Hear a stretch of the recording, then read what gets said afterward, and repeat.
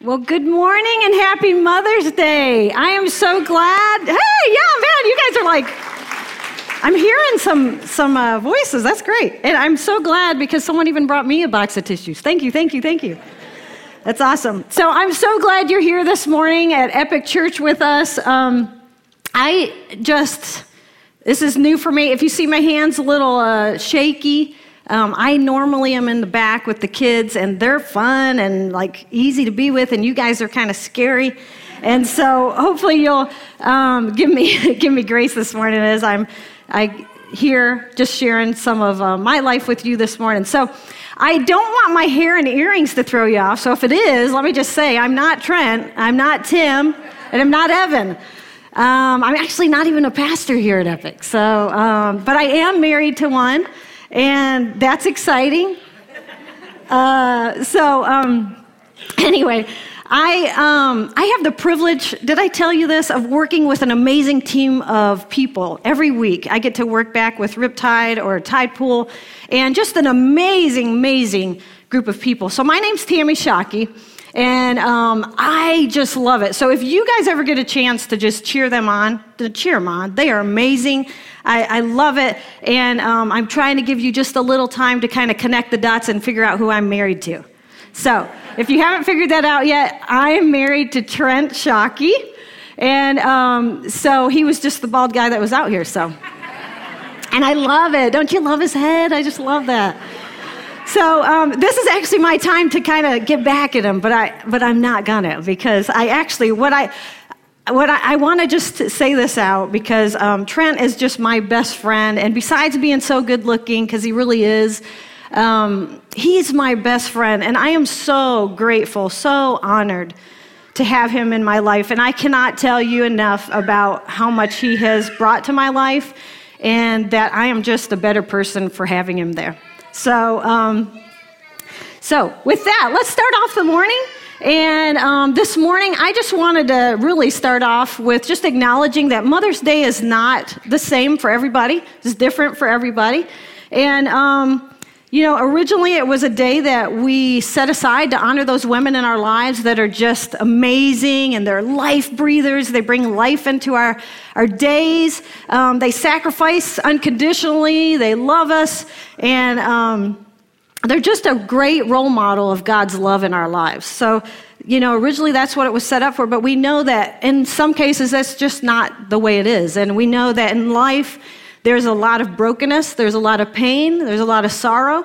And so for whatever Mother's Day is to you or has been to you, this morning what I really want it to be is I want it to be a day where we can come together and just for new beginnings maybe, and for also just to understand what it is to live life abundantly and what it means to be a life giver, what that really means. So in order to do that, I'm going to take you through some verses this morning. And so to start off, we're going to go to Genesis. Now I know Tim was there last week, and we're going to go dive back in there this week. So here we go. In Genesis 1:27, we see that there is a God that is creating human life in his image, the very image of God, by literally breathing life into him. So let's look at it. Genesis 1:27 says, "So God created human beings in his own image. In the image of God, he created them. Male and female, he created them." And then Genesis 2:7 tells us, "Then the Lord God formed the man from the dust of the ground. He breathed the breath of life into the man's nostrils, and the man became a living person." Now there's two things that I want us to get from this, and that's one, that we are image bearers. And then two, that because we're image bearers, we have the capability of reflecting God's character to give life, or to be what I like to call a life breather.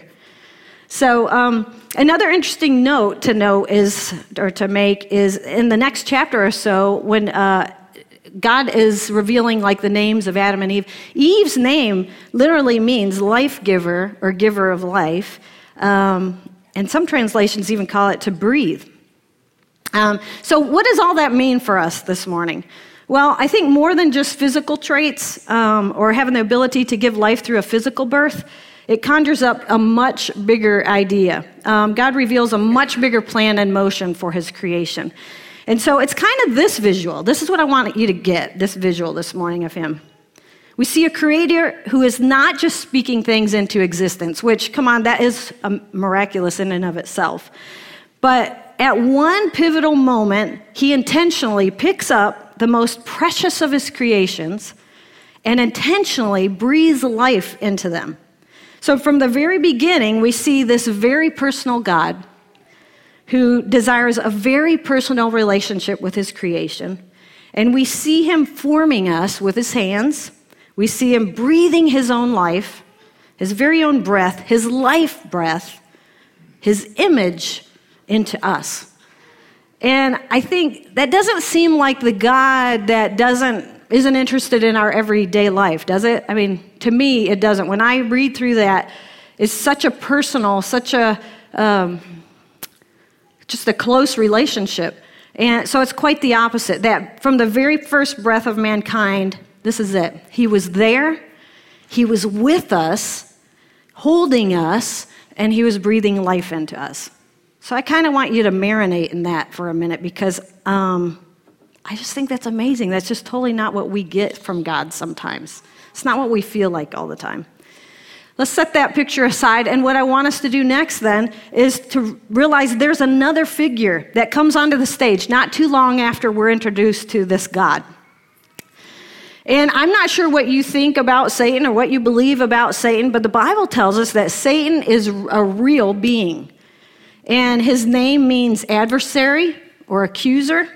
And so I'm going to take you through a couple verses. Just the Bible talks in various situations about Satan, but I'm just going to use a few here this morning. So if you follow along, if you have a Bible, great, open it and follow along with me. If not, it'll be up on your screens. So 2 Corinthians 11:14 says, Satan himself disguises himself as an angel of light. In some translations, he disguises himself as truth. Then in John 8:44, he was a murderer from the beginning. He has always hated the truth because there's no truth in him.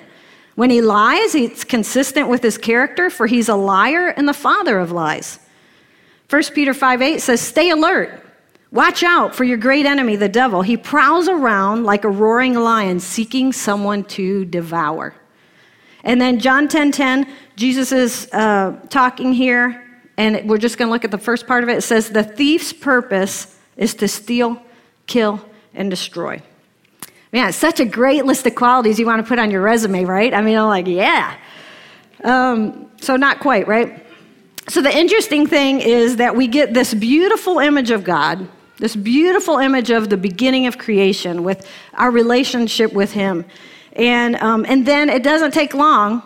Immediately, Satan comes onto the stage, and immediately he begins his deception, and we see it at its finest. So we're going to look in Genesis 3. And this is Satan interacting with Eve. God has set up kind of the guidelines for them, what would be best for their life.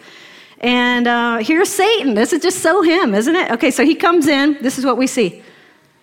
Did God really say, as he walks around, you will not die? I can just hear him saying those things.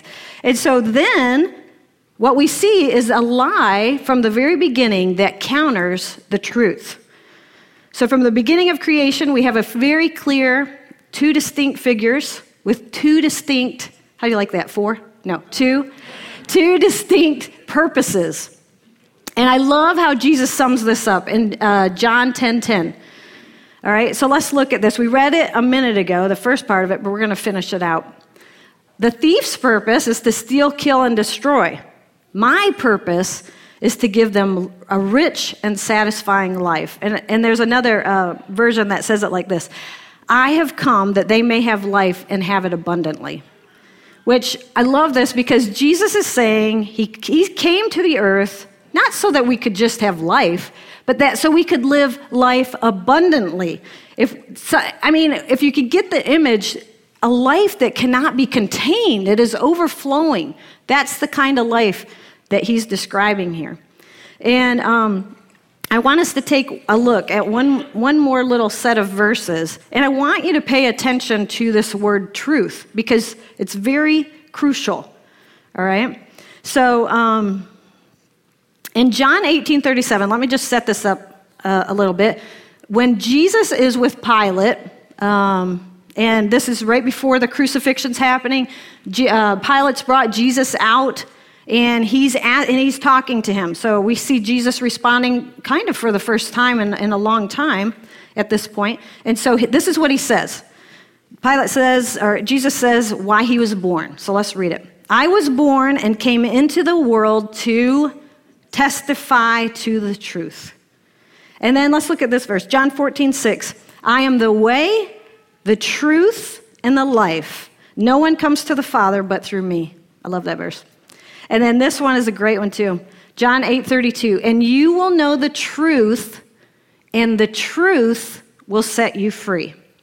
So, there's a lot of information. Let's take it and let's put it together in kind of like a chart form. Okay? So, if we were to look up here on the screens, we have truth, and then who is truth based on those verses that we just read? Jesus. So we have Jesus, who's truth, and he represents or he brings freedom and life. And then on the other side, according to those verses, we have Satan, who is the liar. That's right, the liar. And he represents or brings captivity and death. So we have, so what I want us to look at here, I'm going to ask you a couple questions. You don't have to answer them, but I want you to think about them, and I want you to take into consideration what we just read, okay? So here's the first one. What can we sum up from these verses? Jesus is on trial, right? Going back to that, where Pilate's talking to Jesus. Jesus is on trial. Jesus is the truth. And therefore, if Jesus is on trial, Jesus is the truth. What's on trial? The truth. That's right, the truth. So what does all that imply? Okay, so we have truth, freedom and life. We have lies, captivity and death. What do you see there? Sides. I think I heard that. Sides. We see sides. There are sides. And then when there are sides, what does that mean? That we can be taken captive. That we can be taken captive. I don't want you to forget that one. And then I want you to really think about this one. What takes us captive? Lies do.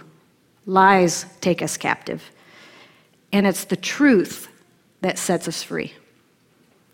I think we can honestly say that every sin that besets us can be traced back fundamentally to a lie. I want to say that one more time. I think that honestly, every sin that besets us can be traced back fundamentally to a lie. There are so many different ways that lies take us captive. Sometimes it's in a big way. Sometimes it's in a not so big way. Sometimes it creeps in there and takes hold of us. But here's the deal. Once a lie creeps in and takes root in our minds and in our hearts and in our lives, we begin to feed it power. And until one day, sometimes without even realizing it, it can take us captive. And that was the case in my life not too long ago. And this morning, I just wanted to share with you how that happened in my life. And to do that, I kind of captured it on paper, so I'm just going to read it to you this morning. So if you could bear with me, I'm going to put my granny glasses on. Trent probably told you we're expecting a grandbaby pretty soon, so that's exciting. So I need my glasses officially. So I'm going to read through this, and if you can, like I said, just give me grace and bear with me, I would appreciate it. So over 11 years ago, I had several different symptoms that started appearing out of nowhere as I began to train for a race with a friend of mine. I chalked it up as getting older until one day I remember very distinctly standing up and feeling like every vertebrae was being realigned along my spine. At the same time, my spinal column seemed to fill with a liquid fire so intense and severe it was all I could do not to pass out. I remember hearing a scream so blood-curdling and guttural that every hair on my body was standing on end. I had no idea what was happening or where those sounds were coming from until Trent was laying me down on the couch and I was staring up at the horrified expressions of my children. It was then that I realized that the torturous sound was coming from me. You hear people tell you life can change in a moment, but I had no idea that night that mine just had, and that it would never be the same again. I went from being a very independent and active mother of 4 in one moment to being totally dependent, bedridden, and unable to communicate effectively the next. Like a car cruising down the interstate at full speed only to be thrown into park unexpectedly, the transition was immediate and devastating. Pain riddled my body morning, noon, and night with no relief. Every major system in my body seemed to crash at one time. My body was shaking, my hands were trembling, my heart was racing, my skin was burning, my head was pounding, and the pain was unrelenting. For the next 2 years, I would spend the majority of my time either in bed or in a recliner because I was unable to get to my bed due to the extreme excruciating pain that coursed throughout my body. To say my life was very limited, was an overstatement. It had become non-existent. I could never have imagined the torture life could be just to wake up and have to live every day. During that time, we sought out doctor after doctor, specialist after specialist, trying to find answers to what seemed to be ravaging my body. Most days I couldn't roll over in bed, much less get up and go to the bathroom by myself. My mind couldn't process well or communicate, and I was convinced God could not collect one more tear in that bottle he talked about in the book of Psalms. My family and many sweet friends had rallied around me doing whatever the day required to get through it, whether it was cleaning my fridge, picking up my kids from school, making a meal, or even a special gummy worm cake. You name it, we pursued it and trusted God with the rest. There were days my body would rally enough for me to accomplish the minimal tasks of living on my own, but I could feel the weight I was causing them all as the days turned into weeks. Weeks turned into months, and months into years. And we were still no closer to any answers. So many moments during that time, I wondered if I would even make it through the night. Moments of desperately scratching out a few illegible notes for Trent and my kids, hoping to capture even a fraction of the depth of love I felt for each of them. Other nights, that desperation turned to begging God to take me, so I didn't have to wait to another torture-filled day for me or for my family. As time went on with no new understanding or relief in sight, I found my confidence in God being chiseled away by questions that went unanswered, creating doubts that seemed to hover and thoughts that strove to take me captive. Little by little, a desperate dark hole was beginning to form in me, growing wider and wider. Though I had taken every moment possible to remind myself of God's truth with anything I could get my hands on, I couldn't help but wonder at the continued silence. Was there something I missed? Was there something I'd done? Was there something inside of me that needed to change? Regardless, I pressed on, choosing to believe that God would answer the what's, the whys, and the where to next in his time. After so many discouraging appointments and unanswered questions, I was scared to hope anymore. But we had one last appointment on the calendar, one we had waited months just to get into, so I hung on and I leaned into the hope that God would show up. Because wasn't that what he claimed to do in times like this? After the 14th doctor, we got in the car and drove home. The appointment had been momentous, but not in the way I had hoped. Instead of answers, I was given what felt like a public flogging by the doctor and his doctors-in-training crew. The humiliating and disrespectful treatment by the medical team there left me shocked and confused. Once again, we were left with no answers, only this time there were no next steps left to pursue. We had exhausted everything we knew to do, backwards, forwards, and upside down, and still heaven remained silent.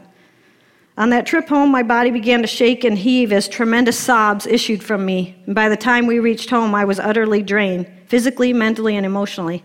I felt that dark hole closing itself off so completely that by the time I reached my bedroom, I was utterly consumed by the darkness. I had reached my end, hope was lost, and I had nothing else to give.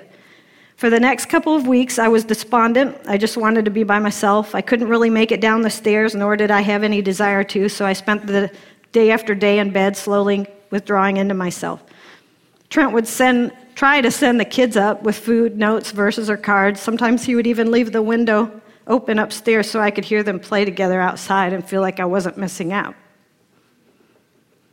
that I was still a part of their lives somehow. But I began to know better, so much so that prayers and podcasts were quickly set aside, and anything that reminded me of the hope Christ offered was put away and forgotten. Instead, I began to entertain a lie masquerading as the truth and invited it to marinate into the very depths of my soul. As more time went by, the promises, the words, the moments, the sounds that started off as such endearments, such lifelines to me, began to have the opposite effect. Their crushing weight became painful reminders of all that I had lost and didn't seem to have a chance of regaining. Everything that brought my life joy now brought pain and sorrow, and it was becoming easier to rely on bitterness, self-pity, and despair than it was to embrace love, joy, or peace. As I found myself more and more alone, doing all I could to block out God and life of any kind, I began to embrace bitterness, resentfulness, betrayal, which in turn fueled hatred. I hated anything that reminded me of life, anything that reminded me of hope, because those things ultimately reminded me of God, and I began to hate him the most. For me, during that time, it was never a thought that God didn't exist. Honestly, I had witnessed God's presence and answered prayers for people too many times to count throughout my lifetime. But as I sat there in my pool of self-pity, I began to connect the dots of my life through the lens of a lie. The dots that, when put together, told me a very different tale about God than what I had always believed.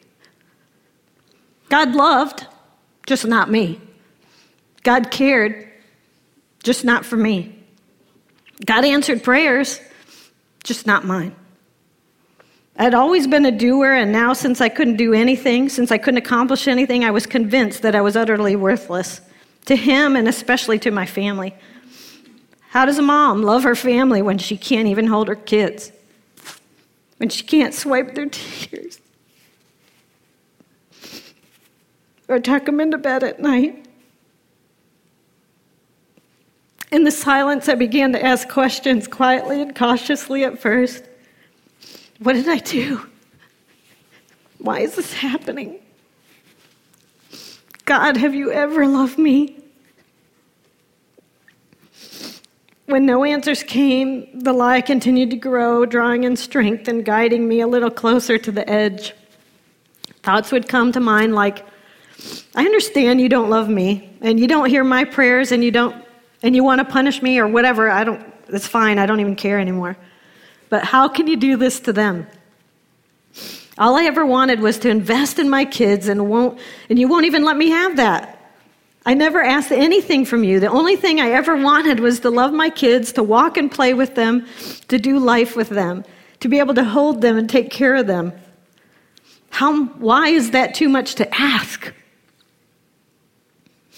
When my family would leave for long periods of time, I would unleash all of my pain. At first, it started as a whisper. I hate you. As if feeling my way, trying to measure how much God would put up with before striking me dead for my audacity. When nothing happened, I began to feel like I was gaining the upper hand in some way. It felt powerful. So I screamed it at the top of my lungs, adding with it all the venom I could muster. I hate you. And specifically aimed those thoughts at the very heart of God, hoping that the arrow would pierce the heart of the one that had so hardened his against me. It didn't take long for that fury in my heart to take hold of a deeper, more sinister thought, because once you open the door to darkness, it'll take you captive. I confidently took on the position that it was fine that God didn't love me, but I wasn't going to let him do this to my family. If he hated me and wanted me to have to sacrifice my dreams in life, fine, but I wasn't going to make them give up their lives. I would do what he wouldn't do, or maybe he couldn't do it. Somewhere along the line, I had exchanged the truth for a lie. Making the decision to end my life infused me with what seemed like a new energy.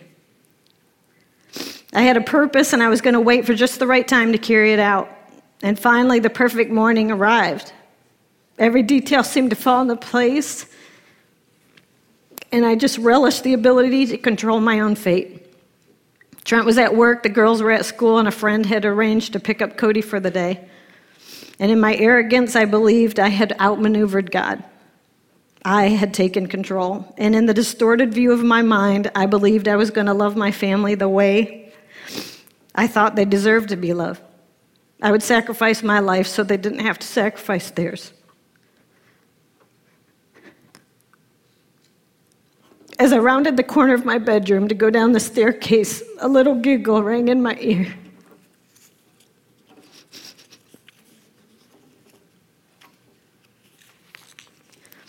As I paused on the stairs, I distinctly recognized an excited, sweet little boy voice that said, "Hi, Mom." I froze. Time seemed to stand still, and I leaned over and looked into my son's room, and there in his pajamas, sitting on his little toddler bed, was Cody, the kid who wasn't supposed to be there, with the biggest grin I had ever seen on his face, like he had saved it his whole life just for this moment. In seconds, I was consumed with rage. My jaw clenched as tears began to course down my cheeks. How could you do this? I demanded to God in my mind as the distorted thoughts continued to seethe. Are you kidding me? You've already taken everything from me. You couldn't even give me this? My mind was completely blown away with the fact that God had just thwarted the plan I had finally been able to set in motion. How could he do this? As the conversation continued in my head, my mind barely registered the calm, confident little whisper. It's okay, Mom. Don't cry. I'll help you down. As a chubby little hand wrapped itself around mine, it took at least 40 minutes with Cody's tender patience to painstakingly make my way down the stairs to the bottom. My mind was reeling and I was angry at everything, at God, at Trent, my friend. Whatever miscommunication happened that morning that caused my plans to be thwarted. Cody picked up his puzzles and walked over to the coffee table. I knelt there trying to make sense of the morning while Cody tucked himself right up next to me working his puzzle. Every few minutes he would stop and he'd turn to me and he'd brush my arms with his fingers and say, I love you, Mom. I need you. I love you, Mom. I need you. Over and over, he would say that for the next several hours. At first, it barely registered what was happening until finally, the only way I can describe it was like scales starting to fall from my eyes and a type of thawing taking place around my spirit. Before I knew it, I was staring at this precious face before me as his words penetrated my heart. And deep, gut-wrenching sobs took over me as I sensed in that one pivotal moment the overpowering presence of God. I realized that in the hours I'd been kneeling there, God had used the sweet spirit of my little boy to speak to my battered and weary soul and to free me from captivity. It was evident that God had been there all along with me. He had never left me. He saw me. He felt my pain and he heard my cries, and he had placed the little boy in my path at the exact moment I needed him to be there. Touching me, reminding me of truth, and breathing life back into me, doing and saying exactly what I needed when I needed it the most. I was made painstakingly aware that somewhere along my journey I had traded God's truth for the enemy's lie, and it broke me. Not the bad kind of broken that can never be fixed, but the brokenness that can only be renewed by the precious life-giving breath of Jesus. Nothing changed about my physical circumstances that day. There was no supernatural healing that had taken place. But God freed me that day from the power the lies had over me. Sometime later, I can remember thinking, God, if I never get better, that's okay. Just let me be able to breathe life into my family. Teach me how to be their cheerleader and their biggest fan. How to teach them how to embrace wholeheartedly the way that you've created them and live it out to the best of their ability. If I can do that, if I can just do that, even if it's from a horizontal position for the rest of my life, it'll be enough. I have been far from perfect. Slowly but surely, though, God is teaching me how to live life abundantly by putting my trust and hope in the truth claims of Christ. It has been over a decade since that day, and I'm still battling health issues. Although I'm a lot better today than I was then, there are still days that it kicks my rear end.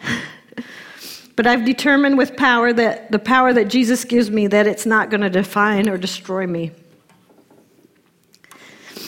I know this hasn't been a typical Mother's Day talk, and I'm sorry for that, but I do want to thank you for listening to my story this morning. I just want to remind you that in life, there is a battle between truth and the lies. There's a battle going on every day for you. And for me, Satan wants to take you captive, and he'll do whatever it takes to do it. To keep you from living a life that God intended for you to live. So this morning, I want to ask you, what lie has taken you captive? What lie is keeping you from living the life that God intended for you to live? Your lie may not be my lie. Your lie may be something completely different. He loves to attack us every day, doesn't he? With, you're not worthy. You're not enough to be loved. You're not worthy enough for love. You're too this, you're too that. You're not skinny enough. You're not smart enough. You're not manly enough. You're not courageous enough. You're just not enough. And those lies burrow their way into our minds until we are not free anymore, but it's like we're living our life just like this. We're bound. We're not free. And that's not how God intended for us to live. This morning, the tech team's going to play a song in just a few minutes. And I love this song. It's about what the freedom in Christ means for us.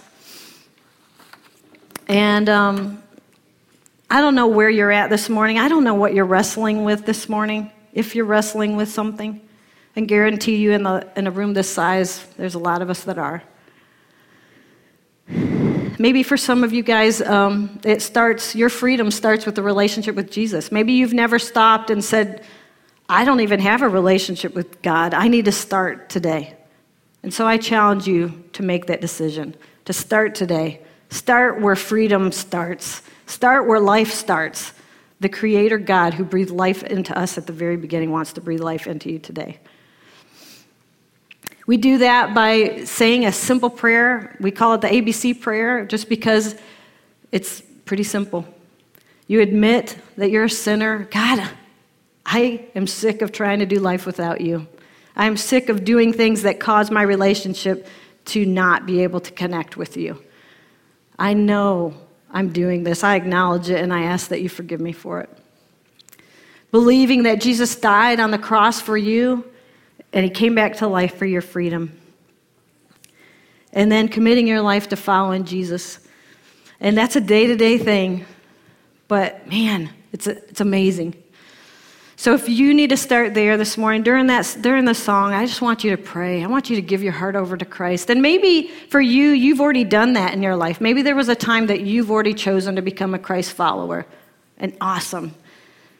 But maybe you've realized this morning that there's a lie that has taken you captive. And maybe it's been there your entire life. Maybe it's something that, it has taken over you since you were a kid. I don't know. But whatever it is, take the time this morning, wrestle it down. The biggest challenge I can give you is wrestle with it and come out on the other side. Once and for all, God, I need you. And I don't want to do this life without you. Because he wants to be there for you. He's waiting for you. He's waiting to be the strength that you need. And I can honestly say this, that all that I've been through in my life, I can honestly say that there is no doubt in my mind that Jesus loves you. No doubt. So this morning, if you need to make one of those choices, or if you need to do any choices with God, I just encourage you to do it. So when they play this, will everybody stand up? And while this song is playing, just wrestle, whatever you need to do. Talk to God. If you need prayer, I'm down here. I'm here. If you need someone to pray with you, I'll pray. I'll pray with you. But let's just take this time and just speak with God this morning during this song.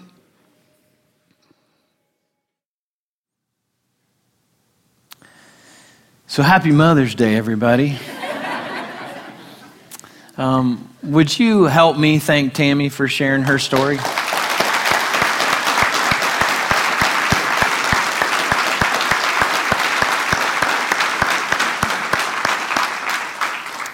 She's been wrestling for a few weeks as to whether she should even share that story, and I'm so glad that she did.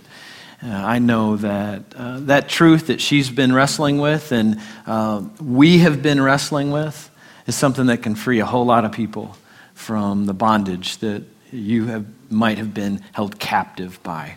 So I pray that as you walk out today, if you've been held captive by something, you'll walk out in new freedom in Christ. I'm going to pray, and then Tammy and I will be right down here in the front. If you'd like us to pray with you, we would love to do that. So let's pray together. Lord, I'm so grateful for just the truth that we've been able to explore this morning. And so grateful for Tammy sharing her story with us. I'm glad that she's been bold and courageous today. Lord, I know that even though many of us have put our faith and trust in you, we can still believe lies. We can be held captive to things that just hold us in bondage for years and not experience the abundant life that Jesus, you came to die so we can have. So Lord, I pray today that anybody wrestling with bondage would walk out of here free in their relationship with you. Lord, we understand that true freedom only comes through Jesus Christ and the truth that he offers. So Lord, I pray that you would transform us today through that truth. In Jesus' powerful name we pray. Amen. Thanks for being here, everybody. Happy Mother's Day to you. And if you'd like prayer, we'll be right here.